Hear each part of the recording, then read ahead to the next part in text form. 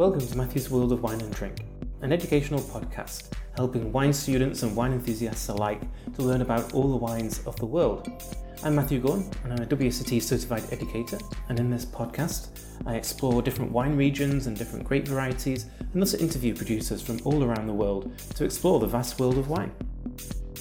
With Tom Williams of this Food and Wine Drink Tours, and we're going to talk about Georgia and the country and its wines. So first of all, Tom, can you introduce yourself and your enthusiasm for the wines of Georgia? Of course, yeah. Thanks for having me on the show, Matthew. I appreciate it.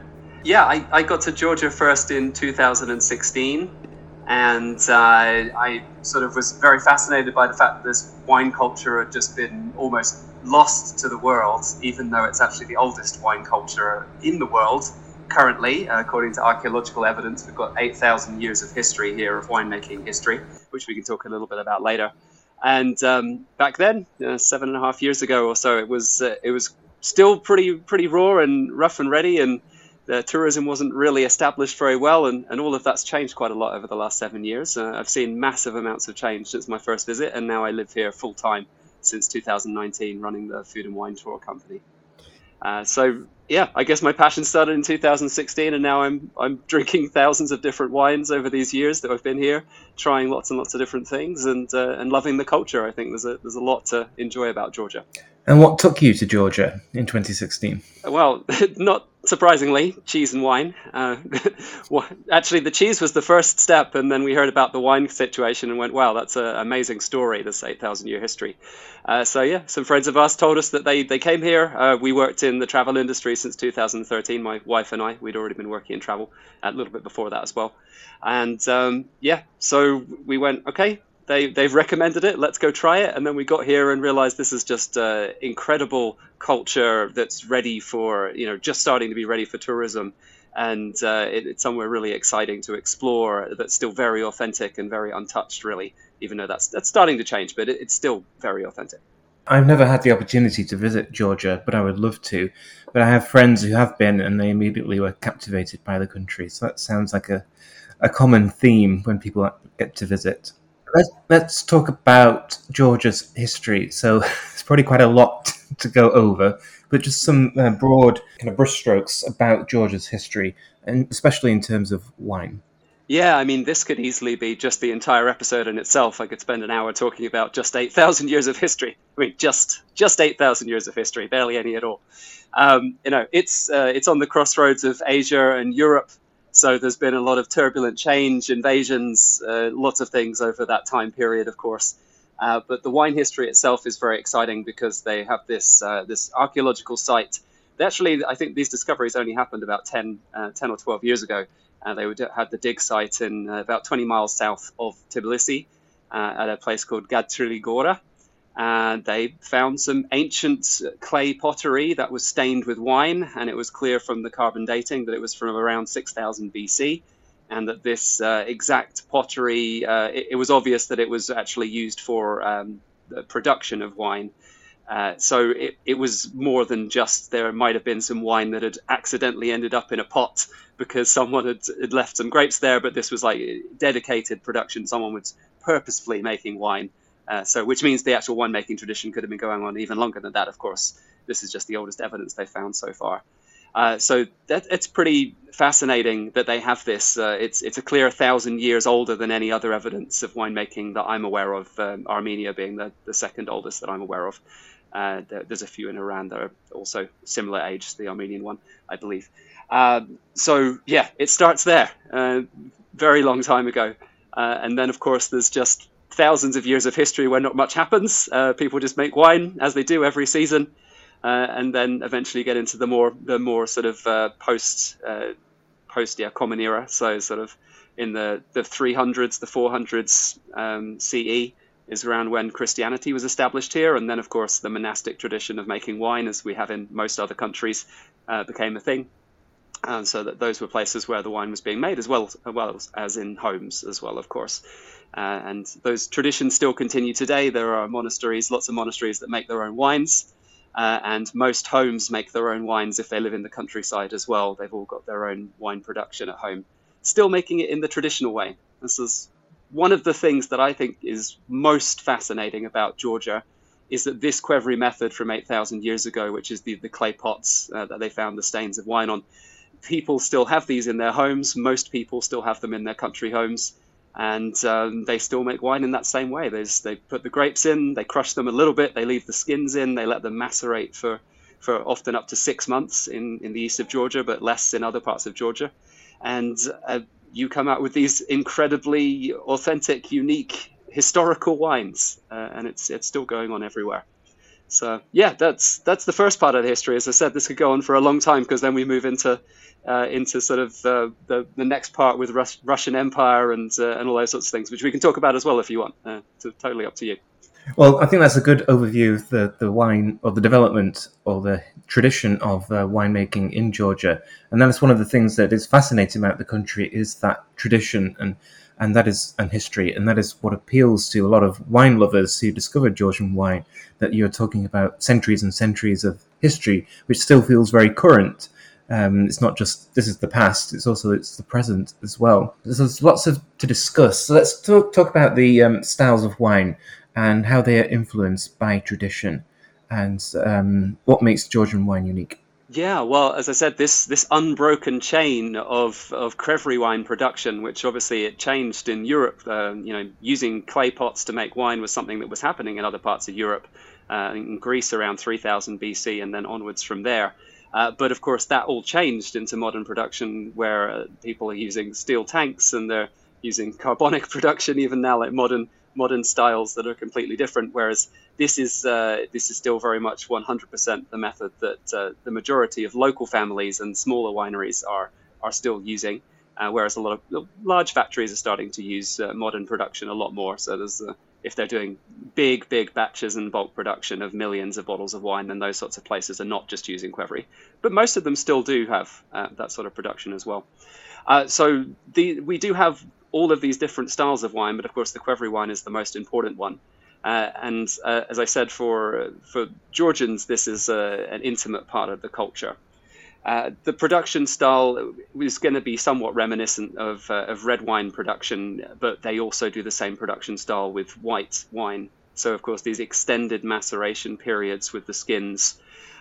What is a typical way that they would make wine in Kakheti, which is the biggest wine region, which is in the far east of the country, and they make about 73% of all production is in that one area, because it's a very big valley, and that's their main production area.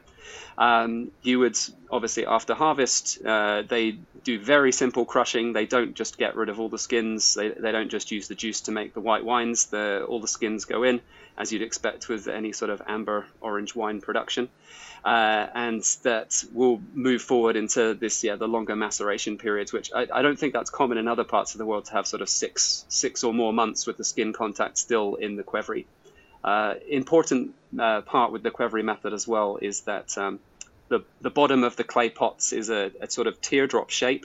So this means that the skins sort of fall into this bottom area, and it reduces the surface area a little bit. So everything sort of sits right at the bottom. And so that also affects some of the reasons why they can leave the skins in for such a long period of time. They leave, once the fermentation is completed in the Qvevris, they seal them up.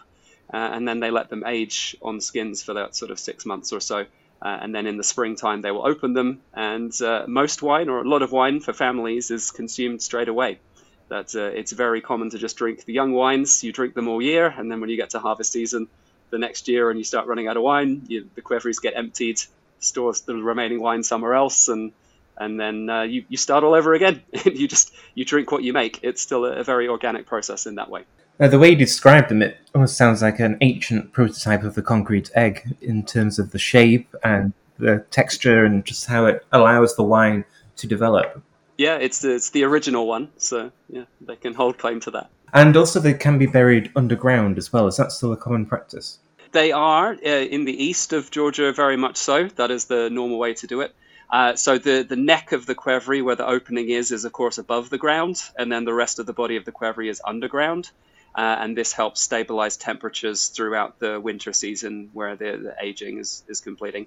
And of course, during fermentation, this helps stabilize the temperature a bit as well. So yeah, that's makes a big difference.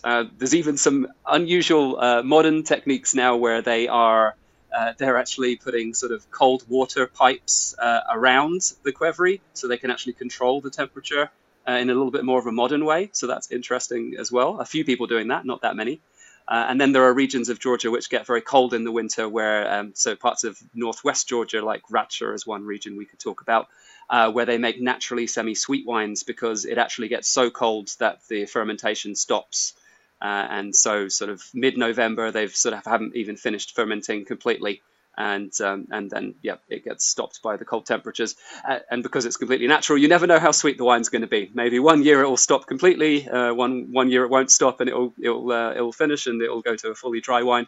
And they just don't know. They just follow the natural method entirely, and it's a pretty exciting place for that. And so you're kind of mentioning the impact of the climate on the wines and the wine making. Can you describe the climate of Georgia? There's a lot of climates. So it's a very diverse country. It's a very diverse set of areas where they're making wine. Across in Kakheti, as I mentioned, is sort of the largest wine producing region. They have a sort of moderate climate, continental climate, but they have the benefit of the Caucasus mountain range is running all along the north of that valley.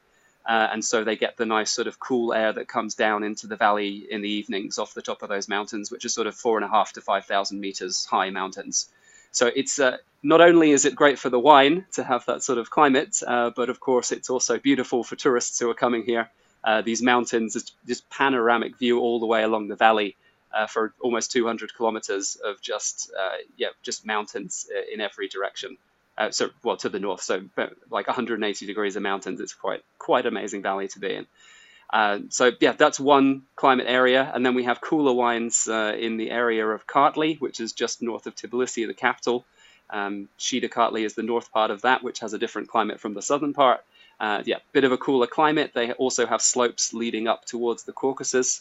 So they're making lighter sort of white wines there. They're quite famous for that. They also make sparkling wines in that region. It's the only region of Georgia that has an appellation designated for sparkling wines. We've got 29 appellations here. Only one of them is sparkling wines, and that's in Kartli.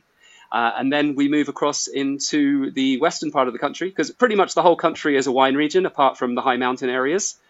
So just any area you're going outside of the mountains is going to be making wine, and all in different styles with different grapes. When you move west to Imereti is the second largest wine producing region.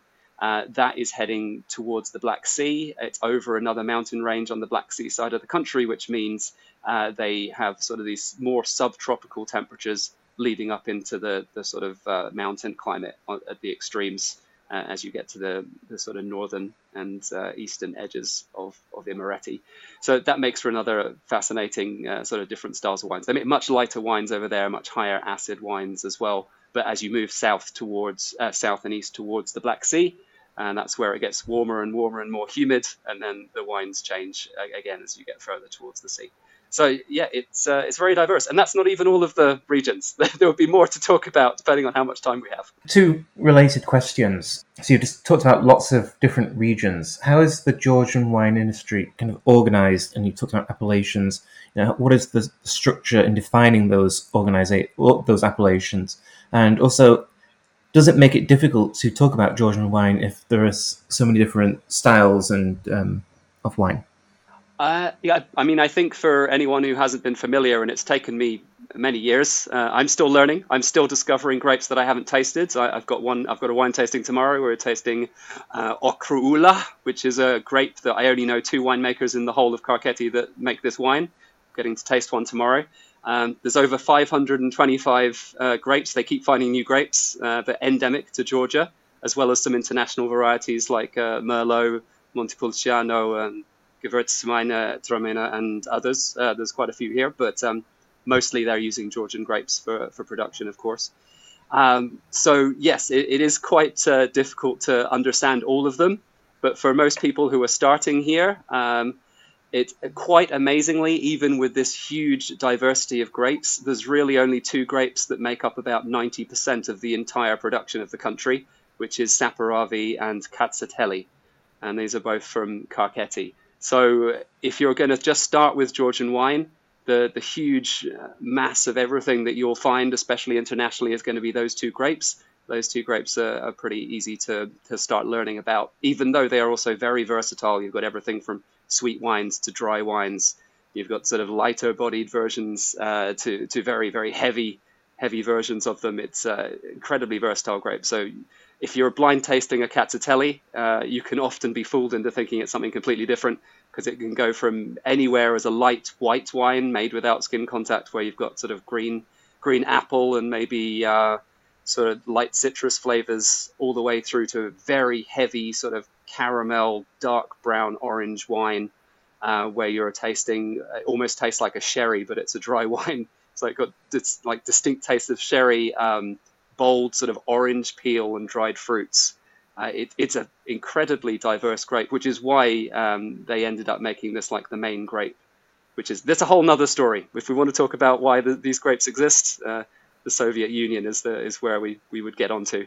So depending on where you want to go with it, but yeah, I don't know if I fully answered your question there. I think I went on a bit of a tangent, but please circle back if I missed something important. The other question is kind of how the Georgian wine industry is structured, and you did kind of just mention the Soviet Union there, and maybe you can also draw on that history and how it's shaped Georgia for better or for worse. Yeah, I mean, most of the locals here think for worse, of course. That's the general position. Two parts of Georgia are still occupied by Russia, two states, so there's a lot of anti-Russian sentiment among the locals, of course. Obviously, most of Europe had the phylloxera problem back in the 19th century, and that spread through Georgia as well. A lot of the plantings here were destroyed and were having to be replanted at the end of the 19th century and early 20th century. At that point, Georgia was occupied by the Russian Empire, so that was pre-Soviet, of course. And then once that ended in 1918, Georgia only managed to get 3 years of independence until in 1921 they were reoccupied by the Soviets. And so Joseph Stalin is actually from Georgia. Not everyone knows that, but yeah, there's a town near Tbilisi, about an hour from Tbilisi. That's where he grew up. There's a museum there. But the general policy of the Soviet Union was bulk. They wanted the maximum amount of production, the highest yields. They didn't care about quality at all. So their plan at that point was, well, a lot of plantations, a lot of vines had already been destroyed due to phylloxera. So when they were making a decision on how to strategically replant everything, because not everything would be replanted in that sort of 25-year period, they said, well, we're going to replant basically just a few of the most important grapes for whichever region, whichever's going to produce the most wine. And it actually became illegal to grow grapes that were not on the list. The exact list, I think it's about 8 grapes. I can't remember all of them offhand, but Cacciatelli, the main white grape, was the most important one. Saperavi is the main red grape, and that's the second one. And there's a few others from other parts of the country as well that they can't grow Saperavi and Cacciatelli easily in the west of Georgia, so of course they chose a West Georgian grape.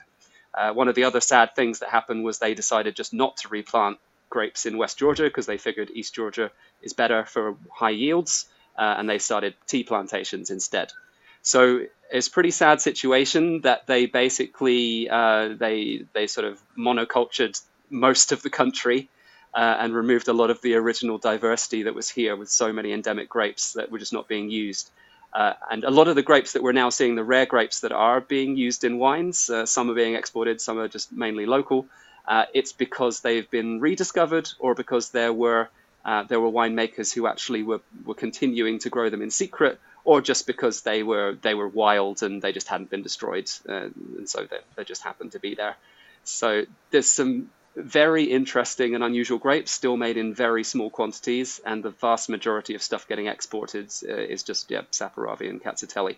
Quite a lot to the Russian market as well. So over 50% or around 50% of all wine being exported is going to Russia directly, and that's normally the cheapest, worst quality wine, and some red sweet wines are their favourites. That's what they're importing a lot of over to Russia. China is an important market for Georgia as well. China is second or third after Russia, but it's nowhere near as much. I mean, we're talking about like 10% rather than almost 50% with Russia. I think it's somewhere around that. And then, yeah, the rest of it, there's everywhere else around the world. It sort of makes up the last sort of 40%-ish, 40-something percent of all export.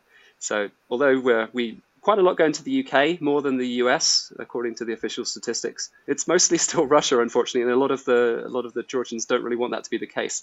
But we have to remember that sort of the high quality artisan wines are being made in quite small quantities, and these statistics are made up of what is essentially bulk wine being sold at a $2 a liter or less, a dollar a liter or something. It's that's being sold at a very low price for bulk, and then the good quality wines are more likely to be imported by Western Europe and US a little bit as well. Still not that much going to the US though. Adding to the variety of Georgian wine and the different styles, different markets, different consumption, let's talk about those great varieties which you've touched upon. So you've got the most important varieties, and let's focus on those and why they're so important and what kind of wines they make. So let's talk about Saperavi. As I said, this is the highest export, although it's actually the second highest production grape. Katsateli has produced more. Saperavi is a very exciting grape because it's a Tanturie grape. So it has both the red skin and the red juice inside, the red flesh inside.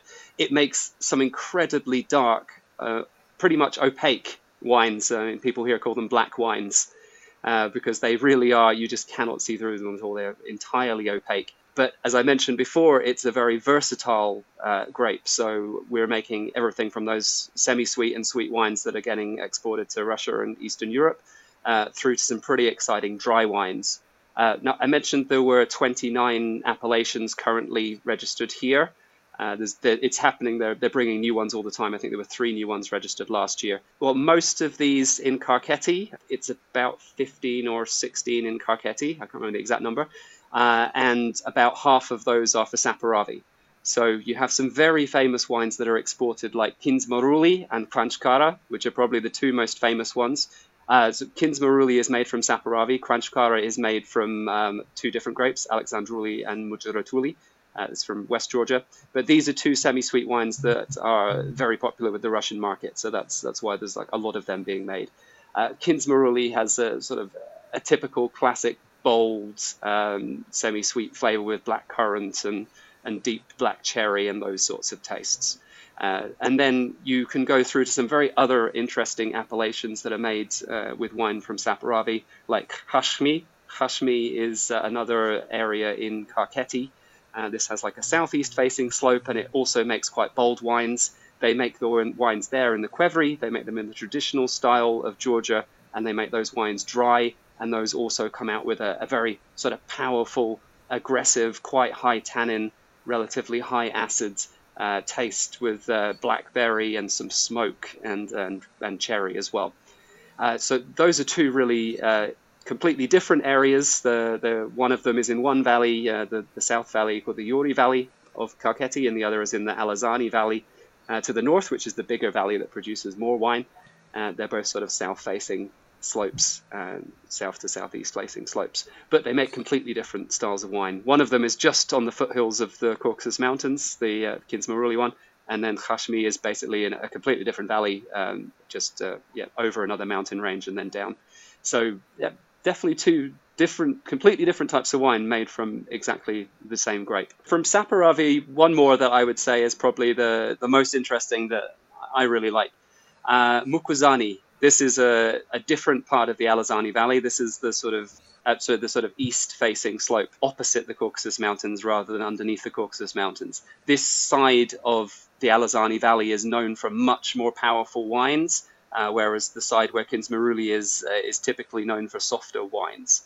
So that's sort of one of the main reasons. If you look anywhere along that strip, and we'll talk about some of the white wines grown there as well in a second, that is where you are finding the classic Kakhetian high tannin, bold, dark, powerful wines. Even though, because Saperavi is such a strong grape, mostly it is making strong and powerful wines. When we talk about the whites, I can talk about some of the difference.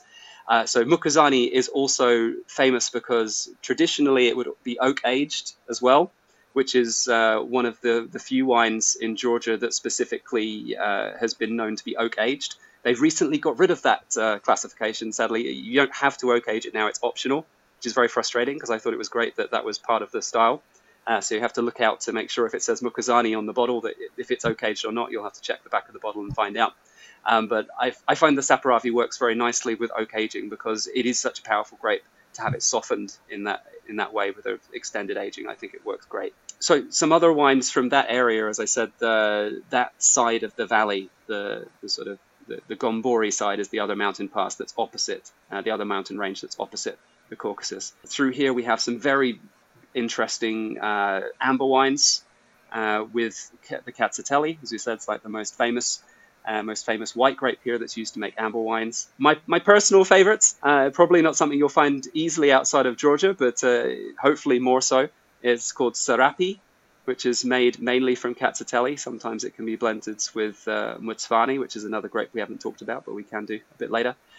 This makes this sort of almost characteristically orange peel tones that you get with this wine.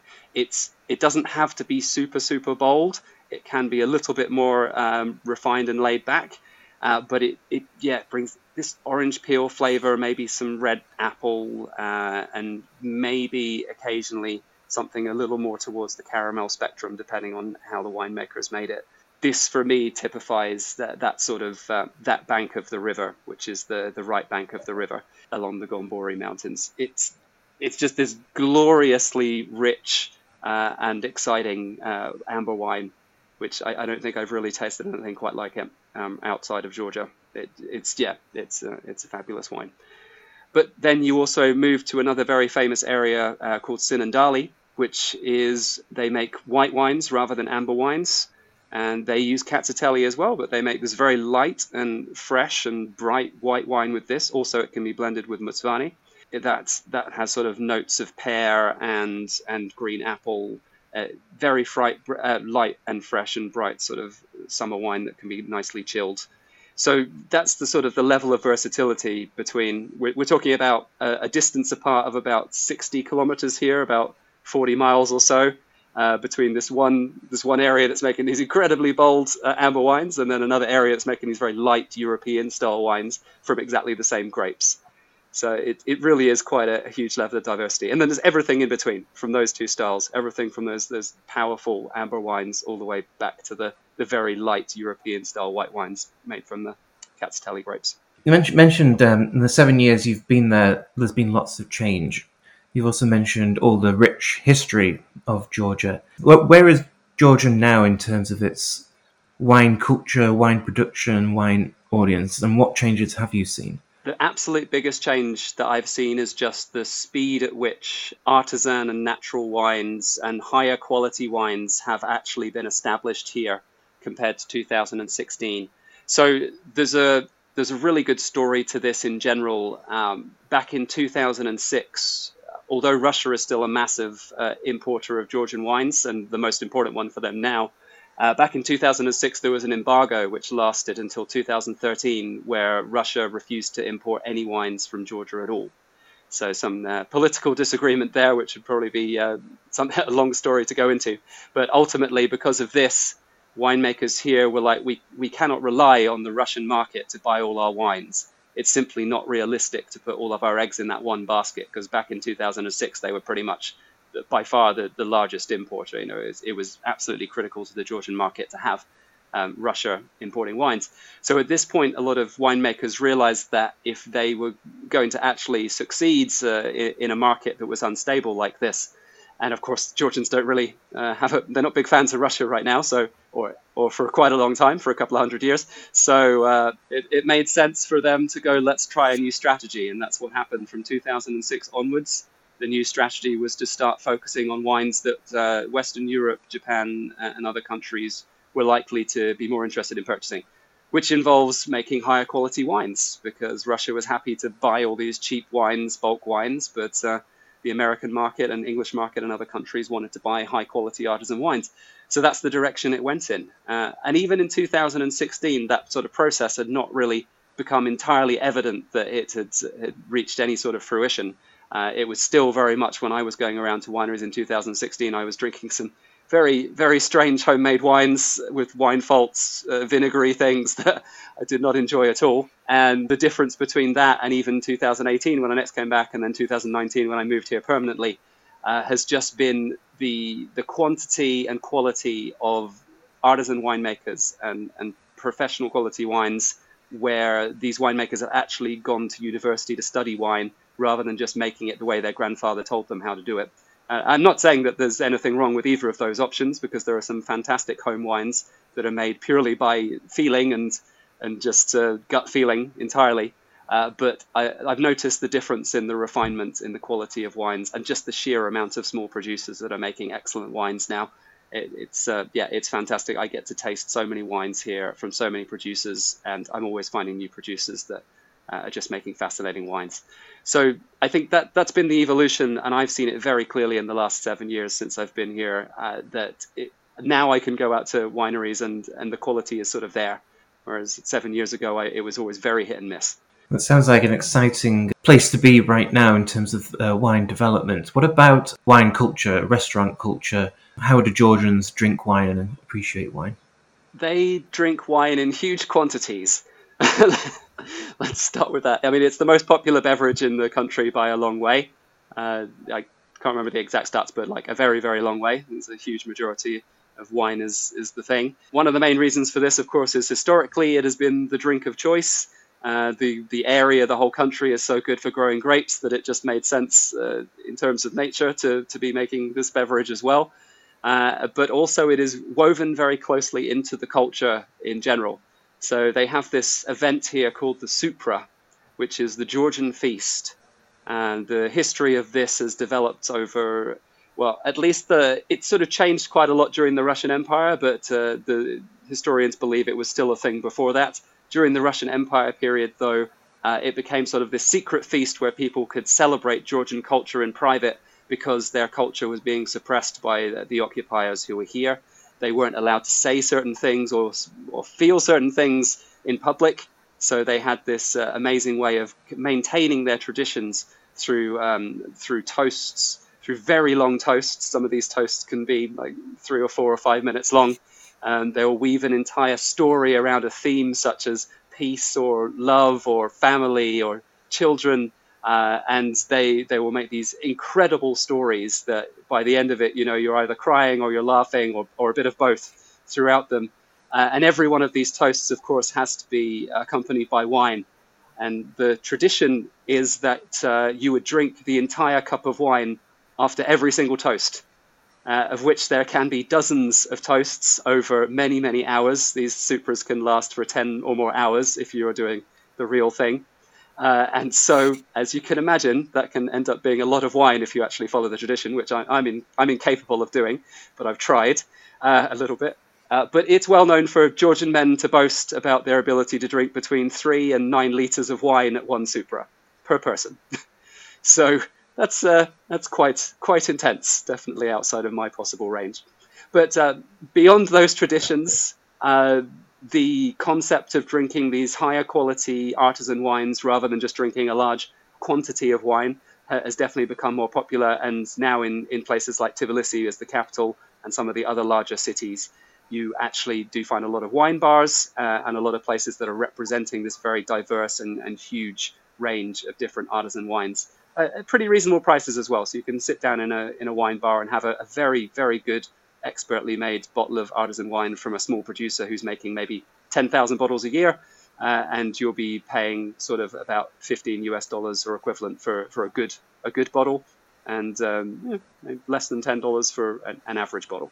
So it's pretty fantastic. It's very economical as well as very high quality. Or you can pay a lot more if you want. There are some much more expensive wines as well, of course. And what about food and restaurants?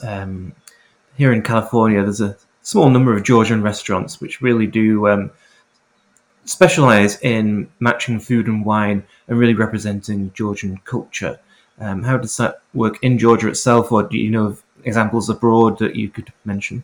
The restaurant scene in the cities is really quite good. When you go out to the countryside, there are a few sort of very basic restaurants in most places. Maybe some of the larger settlements in the more touristy areas have better restaurants.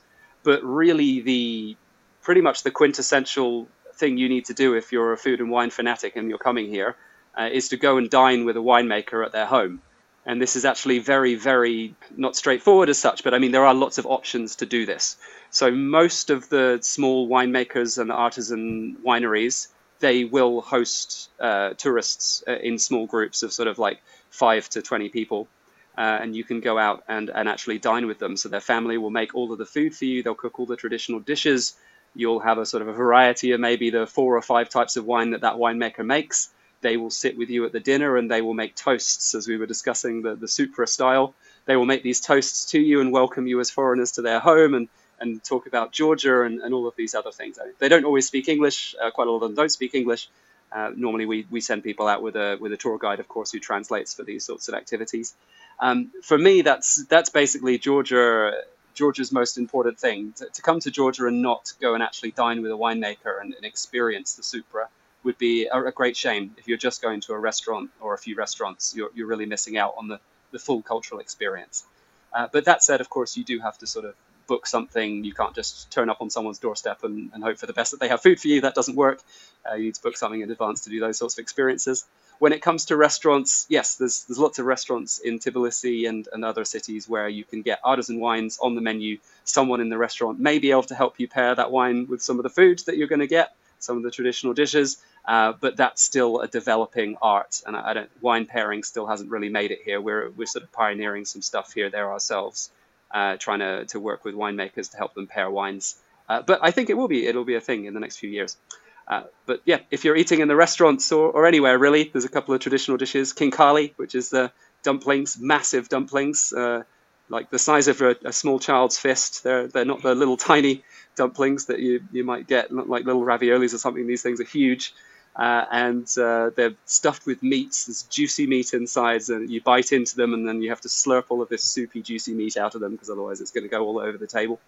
And they're a lot of fun to explore. Lots of different versions of those. And khachapuri is the cheese stuffed bread, which is probably also one of the other iconic sort of national dishes of Georgia. They actually make many different varieties of this food, this cheese stuffed bread. So when you look at the internet, you'll probably see this one type which looks a bit like a boat shape and it has an egg in the middle. I think a lot of people who've done any research on food for Georgia have probably seen that one because it's the most photogenic one. But actually that is from a small region called Ajara in West Georgia. It has become iconic, of course. But if you go to someone's family home in the east of the country rather than in the west of the country, and you're expecting to get to eat that, you're probably going to be a bit disappointed because you'll have the local khachapuri there.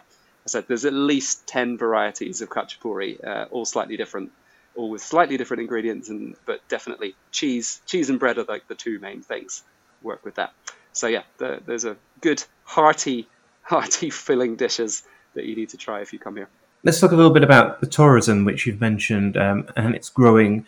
Who's visiting? And I think you've given some reasons why to visit, maybe just kind of elaborating what you do and inviting people to the country. Yeah, sure. So, of course, it's been a turbulent time for the tourism industry since COVID. Back in 2019, things were getting very busy here. That's when we started the company. And then a few months after that, COVID happened and they closed the border for 6 months, longer for some countries. So it was an interesting time to start a tour company. We worked a lot with the domestic market then. But yeah, in general, the tourism before was starting to be a lot more sort of Americans, Western Europeans. But I think due to the war in Russia that's still ongoing, of course, with Ukraine, it has put a few people off from coming here. But fortunately, we sort of are seeming to bounce back. I think people have realized that we're well over 1,000 miles away from the conflict. There's not really any imminent danger here. There hasn't been any imminent danger. I've been here the whole time. It's genuinely been completely safe. The only major change was a lot more Russians emigrated here. Quite a lot of them still live here. So there's a lot more Russian population in the expat community than there used to be. But in terms of tourism, also quite a lot of Russians because they can't go everywhere anymore. So they can only go to certain countries. Georgia is still actively happy for them to visit here. They need the money. The economy needs the money after 2 years of COVID. So it totally makes sense. But for our tour company, we only do tours in English and we get guests from all over the world. Anyone who speaks English, including countries that are not first language English like Germany, Spain, France, we get quite a lot of people from there. Surprisingly, a large amount of people from Australia because Australians get everywhere. And England and the USA as well. But other markets, Hong Kong, China, a little bit huge mix, really. I think it's quite a diverse tourism picture at the moment with where people are choosing to travel. And Georgia is starting to get on the radar again. As it was doing so well in 2019, and we had such a bump down during all of those troubles, and a lot of flights didn't reopen, but that's starting to happen. A lot more direct flights from Europe, making it a lot easier to travel here. Touched on quite a few different aspects of Georgia, and definitely the fact that there are lots of different regions producing different styles of wine, lots of different grape varieties. Sorry, we can't talk about all 525 of them. A general perception of Georgian wine is that really historic tradition of the Kvery and of amber wine as well, which has influenced producers around the world in terms of wine making. And do you think that's something that Georgia should base itself on, and saying, look at this history and tradition, these distinct styles of wine, or should it market itself as being a bit more modern and contemporary, or how does it kind of weave those two aspects together? I mean, currently, given that this winemaking tradition is the oldest in the world, it would seem like a huge missed opportunity not to focus on that style. And a lot of natural wines here, a lot of winemakers are very passionate about talking about how natural their wines are. So if you're looking for some sort of more unusual natural wines, or even some very nice refined natural wines that haven't got a little cloudy and funky, there's a range all the way from the very, very high quality ones where they've managed to sort their hygiene issues out and get everything perfect, all the way through to sort of the natural funky end of the scale that you're like, I'm not sure if this is wine anymore. So we've got a little bit of everything. It is the most important part of Georgian culture. Locals drink at these supras, at these feasts, they drink this amber Katsateli wine. That is the wine of the supra. Obviously, if you live in a different part of the country, you drink your own local variety of the wine. But pretty much the whole country does skin contact wines if you're making wines at home. It's really only factories or a few more professional winemakers that are experimenting with new styles, that are doing anything along the lines of using cultural yeasts or more steel tank production. I mean, some of them do have steel tank production at home, but mostly they'll have like some qvevris and some steel tanks rather than just being 100% steel tank. There's only a few winemakers I know doing small productions that are doing that. The vast majority of the steel tank and modern production is all in these huge wine factories, which are making millions of bottles. The total production here is 2021, I think was the most recent stats. 234 million bottles were exported. Sorry, no, that's total production, not export. So less were exported. 234 million bottles are recorded as being produced. But those production stats won't necessarily include home production, where people are genuinely just they're not selling any of the wine, they're drinking it all themselves, and small producers might not even be on those stats either. The vast majority of all that wine is coming out of the big wine factories. And then we have this almost underbelly, but not really, a very open and public underbelly of amazing home producers. And that's sort of the most fascinating part of Georgia.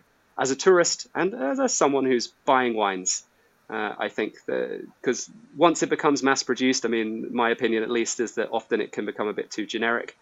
I feel like if you're buying a bottle of wine in the US for $10, $12 that came from Georgia, it means it came from a factory and they sold it to the US for $2 at cost or less. And you're getting something that's a very low quality wine. And it's sort of unfortunate that that's the first point that many people get introduced to Georgian wine and go, oh, well, don't know about this. Please spend at least $30 on a bottle and try and get something that's made in a more sort of authentic artisan way. And then you'll really get to start exploring Georgian wine as opposed to supermarket wine. And it's interesting that you're talking so much about home production integrated with the skin contact tradition, because skin contact will help preserve the stability of the wine, protect it from oxidation. And you've talked about how, these home wines are traditionally drunk very young, so the skins give them that ability to be stable, be able to be drunk young. What about the ageability of Georgian wines? Probably one of the saddest things about this tradition is that people just don't age wines. So obviously the larger producers have their reserve ranges and they do age wines. And now, fortunately, there are some smaller producers also aging wines. But one of the biggest problems has always been that it's not just about whether the tradition is that they drink it, but it's whether they can afford to age the wines. If they make 5,000 bottles of wine and they need to sell 5,000 bottles of wine to feed their family that year, then they sell them. They don't think about the possibility of if they wait for 5 years to sell them, they can make a bit more money. They genuinely, in the countryside, there is still a lot of subsistence living. Have to remember that this is actually a developing country.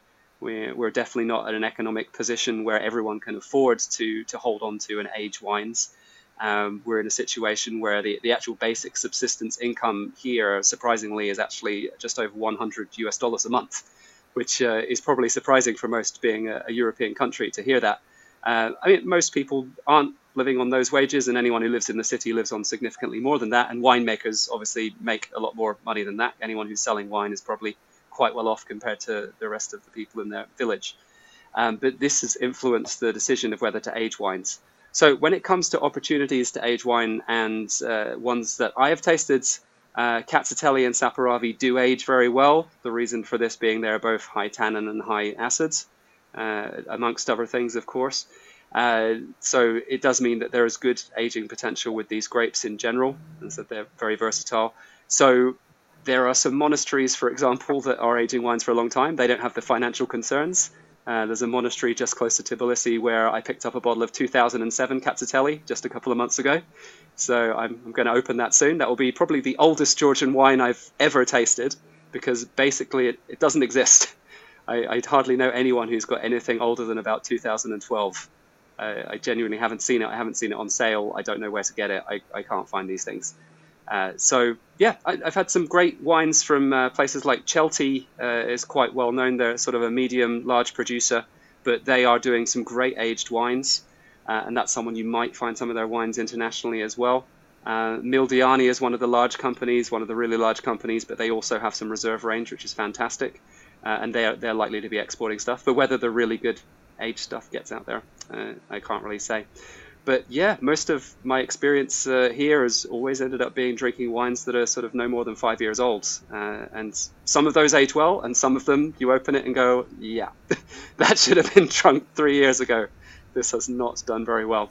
So yeah, normally down to hygiene issues in the production process, which of course is prone to more hygiene issues than steel tank or any other sorts of production, because cleaning a qvevri is an incredibly difficult process. And a lot of winemakers joke here that winemaking in Georgia is basically cleaning. That's 90% of the job is cleaning and 10% is making wine. It's a really hard, labor-intensive process to scrub these things. They have to climb inside them. It's like 2.5 ton qvevris. They climb inside them with various cleaning equipment, and they just scrub and scrub for hours to get them clean enough to make wine. It's fascinating, but also very frustrating for them to have to do this much work to make wine. Well, I'm glad that tradition is still being maintained and that they haven't taken easier options, maybe with the exception of larger wineries who obviously have more production and more cost. So thank you, Tom. That's been a great overview of Georgia, its history, its wine culture, and a good introduction, I think, to the many styles of wine. I think it makes me want to drink Georgian wine more and also eat more Georgian food. Please do. It's fantastic. And please do come and visit Georgia, because when you actually come here and taste these things at the winemakers' homes, it adds such an extra dimension to everything Georgian. You just can't get this same picture if you go into a restaurant in the US or the UK or whatever. It's not the same.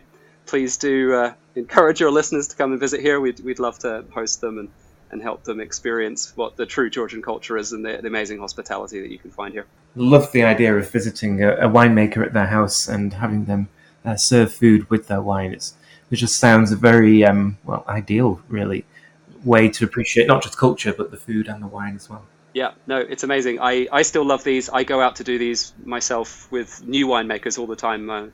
I visited over 200 wineries in Georgia. I've sort of started to lose count, I think, but I need to do another count. Every single person that I go to meet, they have a different story. Their family has a different story. Obviously, the wines are always different. So many different regions to explore. So many grapes we didn't talk about today. And so many different dishes. I'm always discovering new food as well. Once you go to someone's home, they're like, well, this is what my grandmother makes, and it's different from what you've ever tasted in any restaurant or seen on a menu anywhere. It's fascinating. I do love being here, really.